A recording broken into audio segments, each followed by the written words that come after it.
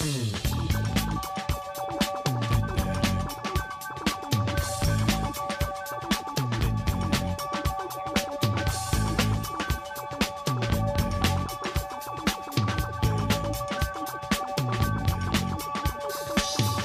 may find yourself living in a shotgun shack, and you may find yourself in another part of the world, and you may find yourself behind the wheel of a large automobile, and you may find yourself in a beautiful house with a beautiful wife, and you may ask yourself, well, how did I get here? Letting the days go by, let the water hold me down. Letting the days go by, water flowing underground into the blue again. Hey, how's it going, everybody? This is Chris. Welcome to episode 241 of X-Lapsed, where we're still having some mouth issues here.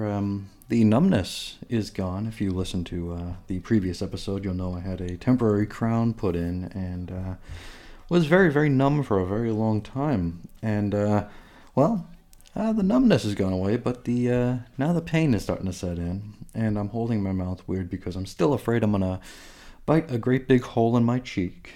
And I'm just kind of sore. I had my mouth pried open with torture fetish devices for a little over 2 hours just yesterday. So it's not the most pleasant thing in the world, but we will do our best here. And thankfully, we have a very, very pleasant book to discuss today. Maybe not in terms of content, because it is some dark stuff, but it's a wonderful, wonderful book. So let's hop right into it here. Let's waste no time.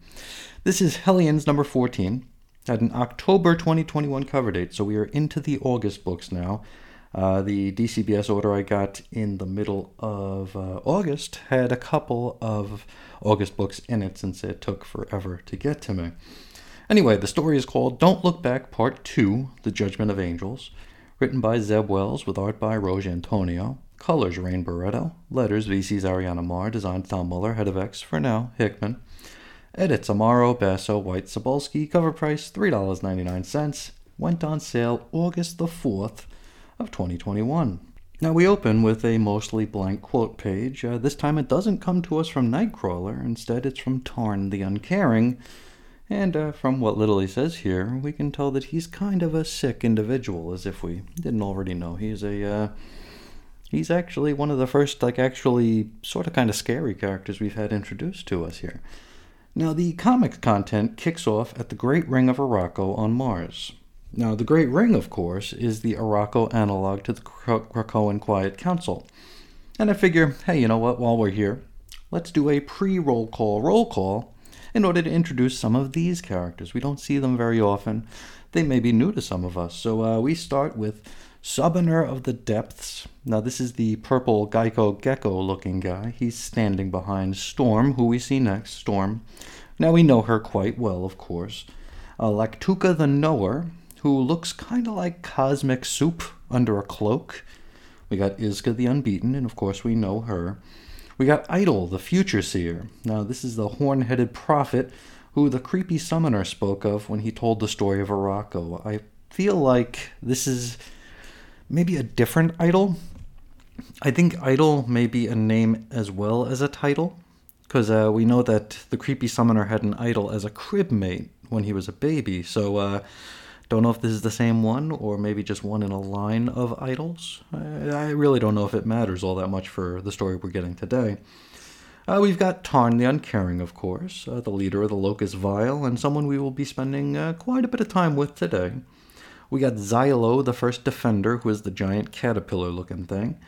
And we got a new blue-skinned character who not even the Marvel Wiki bothered to name, so I couldn't tell you who or what that is. Now, Tarn's got the floor here, and he makes some threats toward Mr. Sinister, and Storm kind of takes it personally. She says, if you threaten that island, meaning Krakoa, you also threaten me.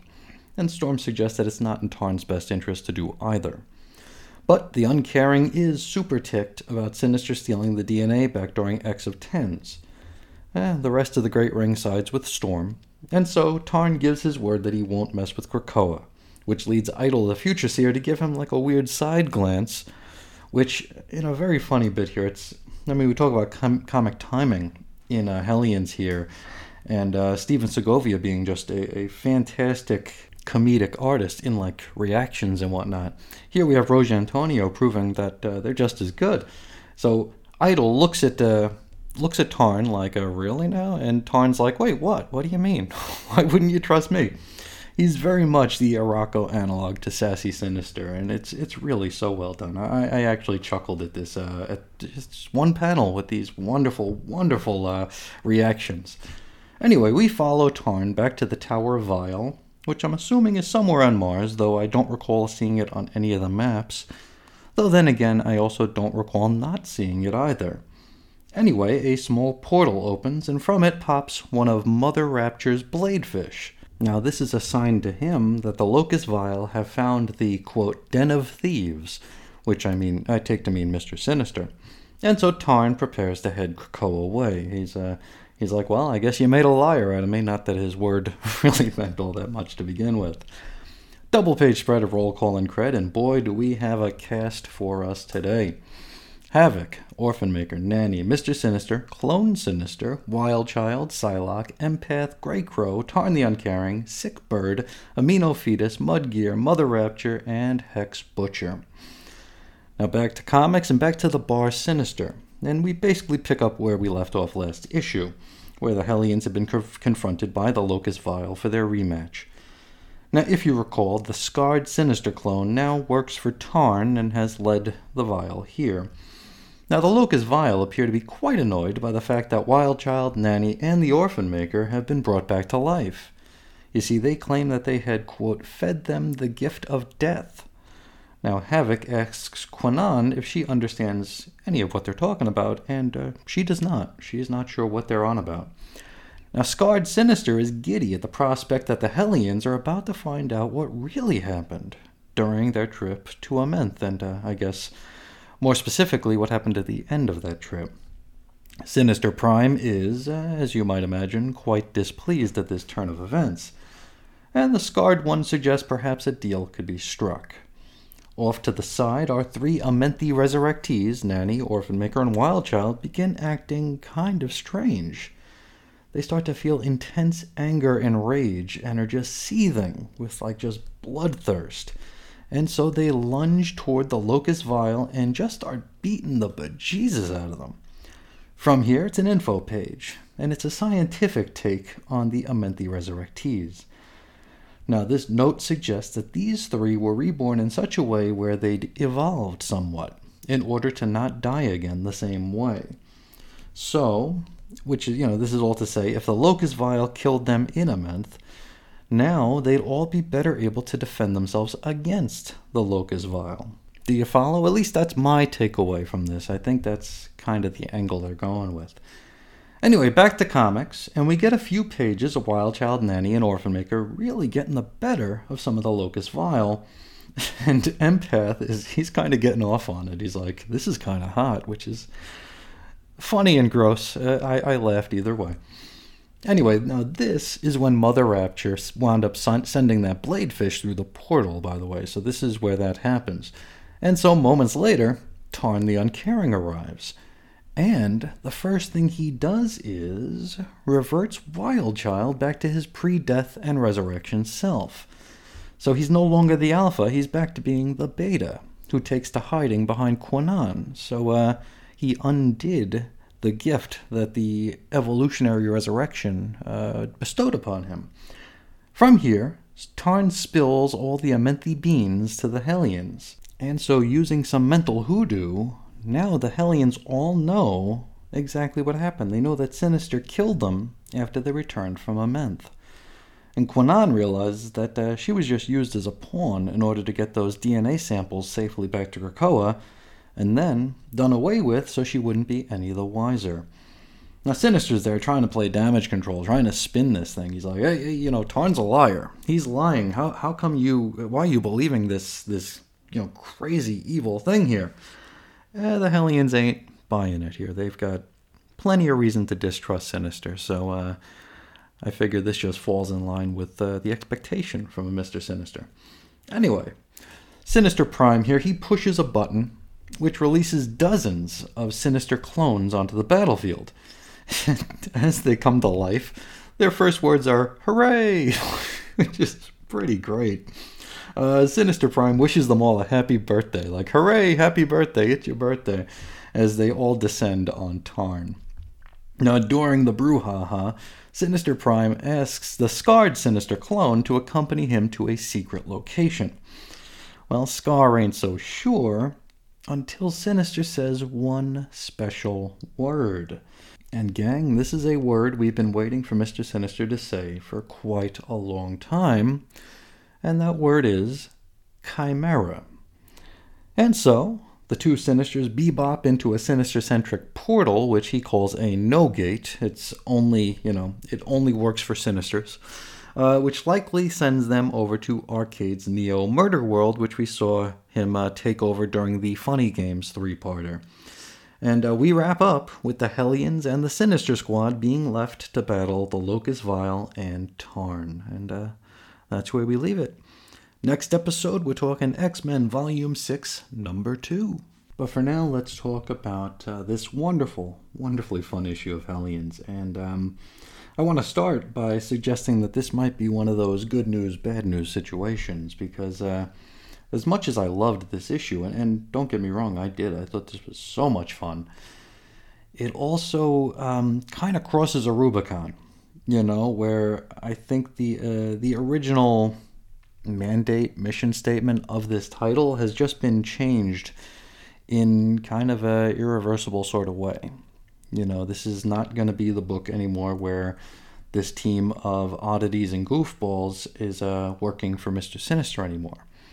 They know that Mr. Sinister did what he did following their Amenthi trip, and I don't think it'll ever be able to go back to being what it was. And not that it needs to be. I mean, this is a book that's been evolving since the first issue, and this is just another evolution of it. But to me, it feels like we might be, getting ready to wind it up. I hope that isn't the case, of course, but I feel like with Inferno coming up, and I mean, we're getting the mention of Chimera, which I think was probably the A to B for Hellions. We had to get from today to Chimera, and here we are doing just that. I think it's kind of like a mission accomplished for this series. We have a few mysteries left, but as we've seen from Marvel of late, they're not being shy about wrapping things up and kind of cutting things off at the knees, We saw X-Factor heavily truncated. We're seeing Children of the Atom, which I don't know if that was always meant to be a 6-issue series, but if it was meant to be a 6-issue series, then the way they set it up was really, really lousy and did the book no favors. It was basically, if you buy this trade collection, all you're getting is the 5 narrated issues from each of the team members and a wrap-up. It feels like it's very, just not paced very well. Also, the word is out that Way of X is going the way of, X Factor, I guess, in that it's going to wrap up.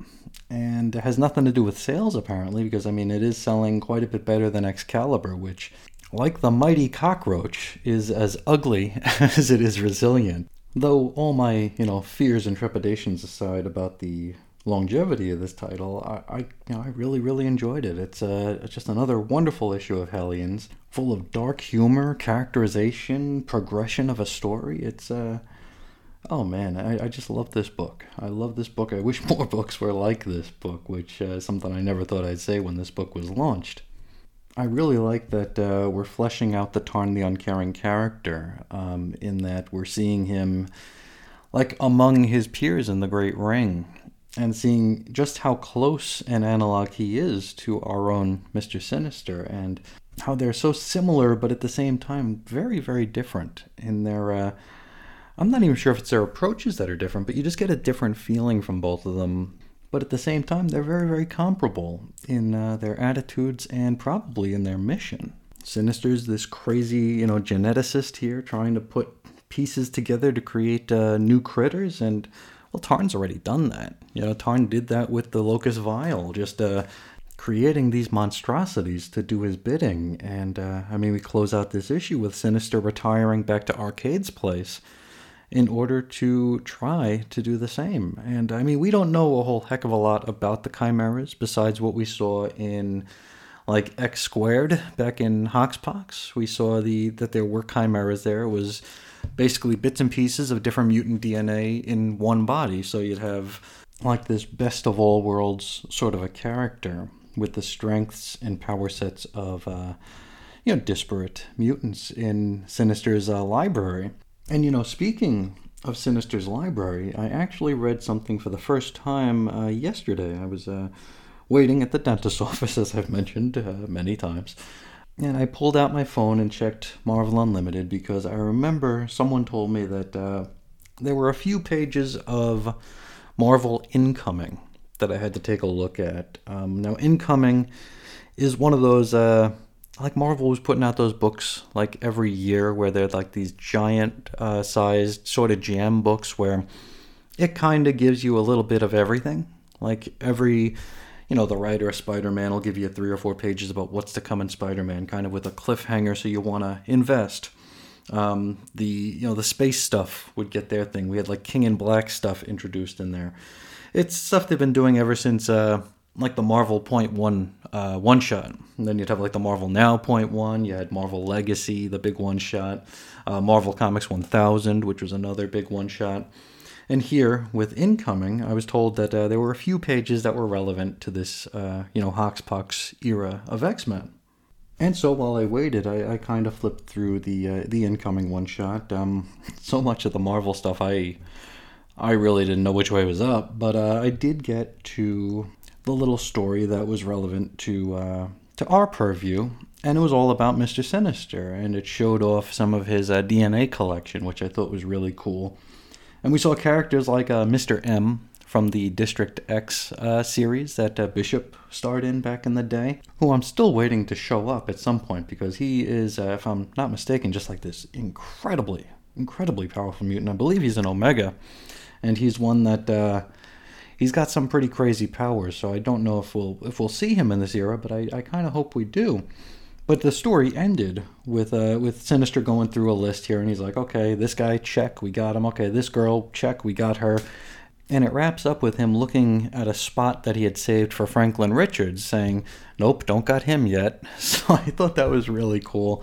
And, I mean, it means something totally different to us post Fantastic Four number 26, but, I mean...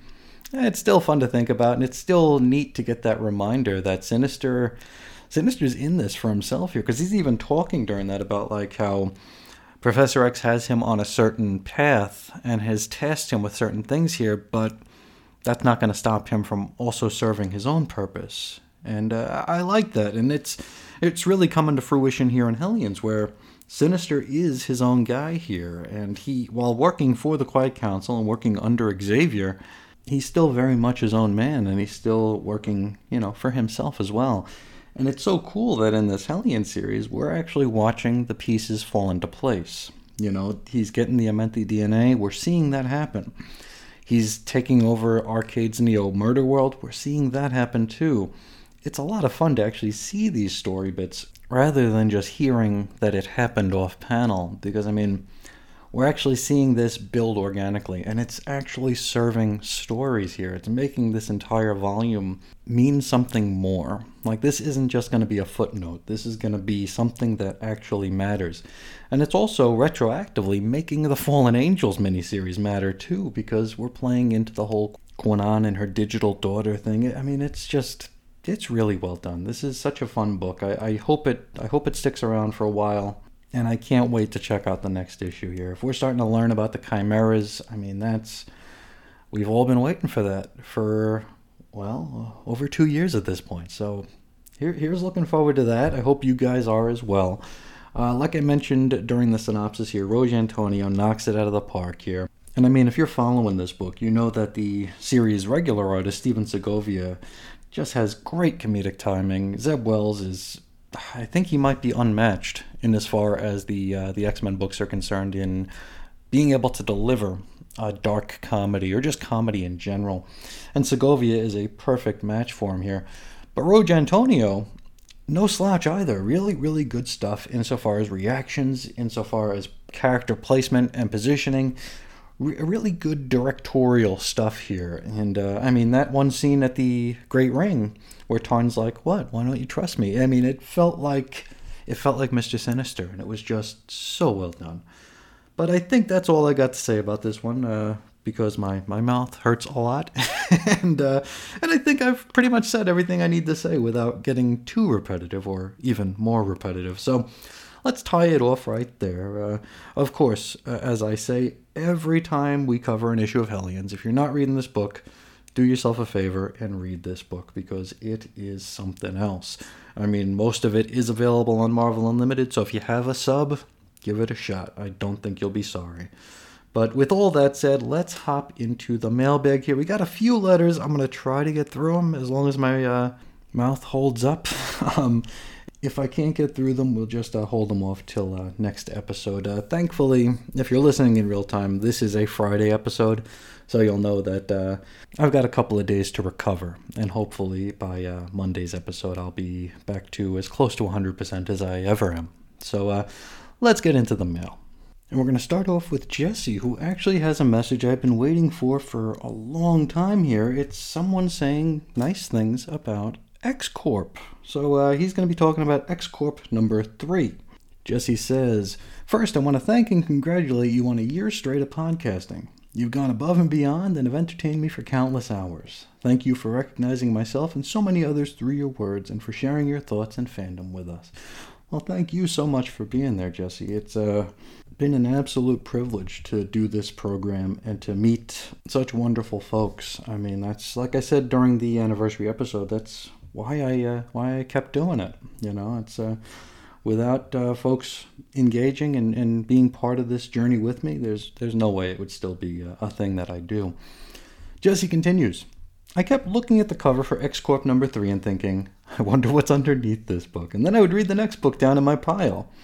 But much like having to unload the dishwasher, the time came where even this chore needed to be done. So I sat back and let all my expectations settle in as I began to read about Jamie. I may be one of the few fans who do not mind that Jamie's powers manifested at birth. There's always a few exceptions to the rules of nature. I didn't mind page 1. Then, by page 3, I was thinking that this would not last. But, you know what happened? I actually liked X-Corp number 3. Now, it wasn't Hellions or Way of X, but it was not bad. I thought M was not an outrageous Emma Frost, and she was acting like she should. I thought that the story with Jamie and Layla Miller, full name always because there are so many Laylas in the X books, was welcomed. And even though the outcome with that storyline was obvious, I liked watching it play out. I'm disappointed that Layla didn't say that Davy was going to walk that day because she, quote, knows things, if you remember her gimmick from House of M and back in the day. Jesse continues with, "That was a missed opportunity. I'm glad to see Layla back, even though I wonder if she's not welcome on Krakoa with her power set. Warren was bland like a blonde, white, straight male CEO always seems to be. That I didn't enjoy so much. But I've always found Angel boring." Now, I think a lot of my problem with Monet and her portrayal comes from probably my own projection that Tini Howard is using her as something of a mouthpiece so she can make like the firm and brave stance against Nazis, which I mean is such a brave stance in current year, right? But also being hypocritical in that maybe she doesn't know that Celine, the one that Monet was kind of going gaga over, well, she worked for Nazis. She worked for Baron Strucker, and she and Monet is having problems with the Strucker kids who have never been taken seriously, but someone who worked with Baron Strucker is her new idol. And I know how we've joked that Tini Howard doesn't read any books that she doesn't write, but I mean it's kind of like right there on its face, isn't it? Jesse continues, "You mentioned a bunch of great points with your recap, especially with X-Corp rolling out 15-year-old technology as their big thing. I interpreted that at the end it didn't roll out like it should have because Jamie was so distraught with losing his dupe with the memories that he wanted that he didn't hit the red button or whatever needed to be done. Jamie's been wishy-washy with being a father, and maybe, just maybe, he might feel like a bad father, including with absorbing his first son back in X-Factor Volume 2. That's unlikely because the writer doesn't even know what M's personality should be, so chances are Howard won't know a thing about this either." Well, I'm glad you said that and not me. And I'm sure that's right. I'm sure that Jamie was just so distraught and just dealing with what he was dealing with that he, foobarred the launch here. But I still don't understand what the big deal with fast internet would be. Like, why is that something that a leading tech company on the planet would be like focusing all their attention on when, I mean, we're in the fantastical Marvel universe. You got to figure that internet's probably pretty quick there. So, or maybe they're behind the times there. Maybe that's the whole thing. Maybe they're still on dial-up, and this is the first time they're getting broadband, so that they can make it more like the world outside our window. I don't know. Jesse continues. I can kind of understand the whole telepathy stuff with Monet and St. John, the only other female CEO in the world, by guessing M was so upset because she didn't have a psychic blocker, but a psychic reflector. So maybe Monet's powers got a wicked feedback versus just being blocked. M should have never even tried using her powers, but I suppose instead of just blocking a telepath, it was meant to hurt a telepath. And this is more of my problem with the way Monet's been portrayed here. This strikes me as... her reaction is like if someone breaks into your house, slips on something, and twists their ankle, and then they sue you. I mean, we've all heard of the frivolous lawsuit like that. I feel like, Monet invading someone else's mind, breaking in to someone else's brain, then getting a bit of residual feedback or whatever it was that this reflector caused, and then having the nerve to get angry about it. It's like I thought these were superheroes, or just heroes in general. I thought we're supposed to like these people. And I mean, some books aren't for me. Is this a book where we're all supposed to be like pumping our fist, like with Yas Queens for Monet for the way she's acting? Or are we supposed to look at her like, wow, what a jerk? And I think the worst part of that question that I just asked is, I'm asking it with zero irony. I really don't know. Anyway, Jesse wraps up with, I'm glad that sometimes we're on different sides of things, and I'm also glad that I at least think I didn't waste $4 on this book. Well, thank you so much, Jesse. And yes, it's always cool to get someone else's perspective if we're on different sides of an issue. I love that. This is the kind of stuff that I want. If ever we fall on different sides of an issue, or if I like something that you hate, or vice versa, I'm not asking you to call me out on it, but I mean, let's discuss it. Let's point out things that we did like. Let's help each other to understand our points of view and positions. Not expecting to change anybody's minds, of course, but just to, paint a bigger picture and maybe get if nothing else, a begrudging appreciation for some of the things, even if we didn't necessarily care for them. So thank you so much for writing in, Jesse. I always love hearing from you, no matter what the subject is. So thanks again. Next up, we got Meal talking about Sword number 7. Emil says, now that you finally reviewed Sword 7, I can finally give all my opinions on the issue. When Doctor Doom is one of your most likable characters, yikes. But Ewing writes him so well. Those lines about what is probably the white hot room are great. I'm not completely sure of how competent a leader Storm is going to be, as she doesn't seem to be very good at holding in her temper. And that's true. I mean, she's very hot-headed here. She literally hits the dining room table with a bolt of lightning. Which, I don't know. I always see Storm as being a bit more even keel than that. But who knows? Maybe when you're in charge of an entire planet and galaxy, I don't know. Maybe you act differently. Maybe you grow into the role. Emil continues. Another thing that I hate is Abigail Brand. To think that what Abigail Brand is doing, while morally flawed, but if you close your eyes to her war atrocities, simply because it's for the greater good. And that's true. I mean, I think there's a lot of conflict in that character, and I think there's a lot of room to appreciate Abigail Brand and her position here. We saw earlier in the Run of Sword, where she doesn't exactly come down on the same side as Magneto in a conversation. They have similar goals at the end of the day, but their approaches and their scope is different, right? Brand talks about micro, macro. Abigail Brand talks about the galaxy, the universe, where Magneto's talking about an island on a planet, right? Abigail Brand's loyalty is to both. She's going to serve Krakoa as best she can, but she's also got an eye toward protecting her interests in the galaxy. So, I mean, she's a complicated character, and by all rights should be someone that we ought to maybe not so much root for 100%, but someone we could kind of struggle with, because like you said, morally flawed for sure, and she's doing some bad things, but to her it's rationalized, it's justified in that the ends will, at the end of the day, justify her means. Problem with Abigail Brand is she's written to be awful. I mean, the sass and the snark, I talk about it every time she comes up. She's just not a likable character. She's a character where you want to see get her comeuppance here. She's not just like a ambiguously, shades of gray character. She's just a jerk. She's just not fun to read about. Meal continues. However, after pondering my thoughts on Sol and the mutants taking over the solar system, I just don't like it. I don't believe that anyone should have that much power in the universe. It just feels too much like imperialism for me. And yeah, your point is well taken, but I'm thinking that is the point. I think we're gonna see the mutants flying a little too close to the sun here. I think they're gonna push just a little too far, and I think it's gonna be one of those maybe not so much a come to Jesus moment, but like kind of looking in the mirror and noticing that you're changed. Your mission statement has changed here because we talk about moral ambiguity, right? Whether it's Beast, whether it's Abigail Brand, whether it's Magneto, whether it's Professor Xavier. Sometimes moral ambiguities stack upon one another, right? It's like a game of telephone where you make an allowance here and there, but then the allowance becomes the rule, and then you make allowances off of that.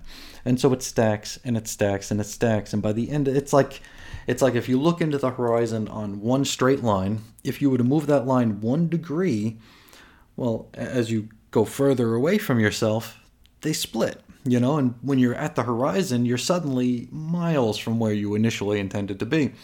That's how I see this going. I see this all going with rationalization and justification that they're doing the right thing, but as the inconsistencies stack upon themselves, we're just going to get further and further away from that point, and we're not even going to realize it. It's going to be the old, how do you boil a frog dilemma, right? If you take a frog and put him in a pot of boiling water, he's going to hop out.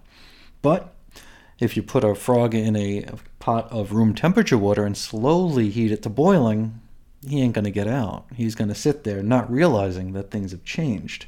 I think that's kind of the way we're going with the mutants here, and I think they're going to realize eventually that, wow, we've become, everything we've hated and fought against. Now, I mean, I think it's almost got to go that way, because otherwise, if it's not, these are just some awful characters, right? Meal closes out with, I like the series, except for the characters, which I think that's a really apt way of putting it, for sure. The series is really good. And you guys know, I didn't want to like this one. I wanted to hate this one. I wanted this to be something that I could kind of poke holes in and just dislike. And Al Ewing's a good writer. And Valerio Schiti, the regular artist, is a fantastic artist. So this is a good series. But you're right. The characters that we get to see aren't always the greatest. This book is very much focused on Abigail Brand. But this book also has a large cast full of fun characters who just aren't getting the panel time. It reminds me of Marauders. We have Marauders, which has basically been Emma Frost and Sebastian Shaw in a slap fight. Like, where's Call Me Kate? Where's Bishop? Where's Iceman? Where's Pyro? Where's our cast? Where's Callisto? It's just hyper-focused on certain characters. And here with Sword, it's like, well, where's Frenzy? Where's Peeper? Manifold shows up but doesn't do a whole heck of a lot. Like, where are these fun characters? Where's WizKid? They just show up maybe for a panel, maybe not even for a panel, and don't do much. It's unfortunate, but hopefully, if Sword can ever get out of crossover limbo, maybe we'll start seeing some fleshing out of these background characters. Meal closes out with, so until Zeb Wells gets another X book, be mine X-Lapsed. And I will co-sign that. Let's get Zeb Wells on another book as quick as possible. But thank you so much for writing in, Meal, and I think this is where I'm going to tap out for today. The mouth is really, really sore, and we got a few more letters and a voicemail as well, but we will we will push them out for a little bit, just so I can become more accustomed to my new mouth, and hopefully be able to speak without biting huge chunks out of my cheek. I actually had a lot of plans for recording projects today. I was going to start working on some exclusive stuff if I were to ever get the Patreon off the ground. And I do have a handful of episodes already recorded that have been recorded for several months now, which would take a look at the Age of X-Man series. But I don't know if those are what I want to really launch with. I have other ideas, and I think there are going to be some fun issues and stories and series to discuss. It's just that I can't really do it with my mouth in this state, so it's just going to have to sit in my Google Docs folder as scripts and bullet points for now, and then we'll revisit them when I'm more apt to speak without hurting myself. So that's where we will leave it for today. If you'd like to get a hold of me, you can do so several different ways. I'll try to get through the plugs today. Ace Comics on Twitter, weirdcomicshistory@gmail.com, 623-396-JERK for the voicemail. You can find blog posts and show notes at chrisisoninfiniteearths.com. You can join us on Facebook at 90s X-Men. And of course, there's chrisandreggie.podbean.com, available everywhere the internet aggregates noise and sound. So that's going to do it for today. I would like to thank you all so much for sharing some of your day with me and tolerating my lockjaw. So thank you so much. It means more than I can say it means to me. But until next time, as always, I'll talk to you again real soon. See ya.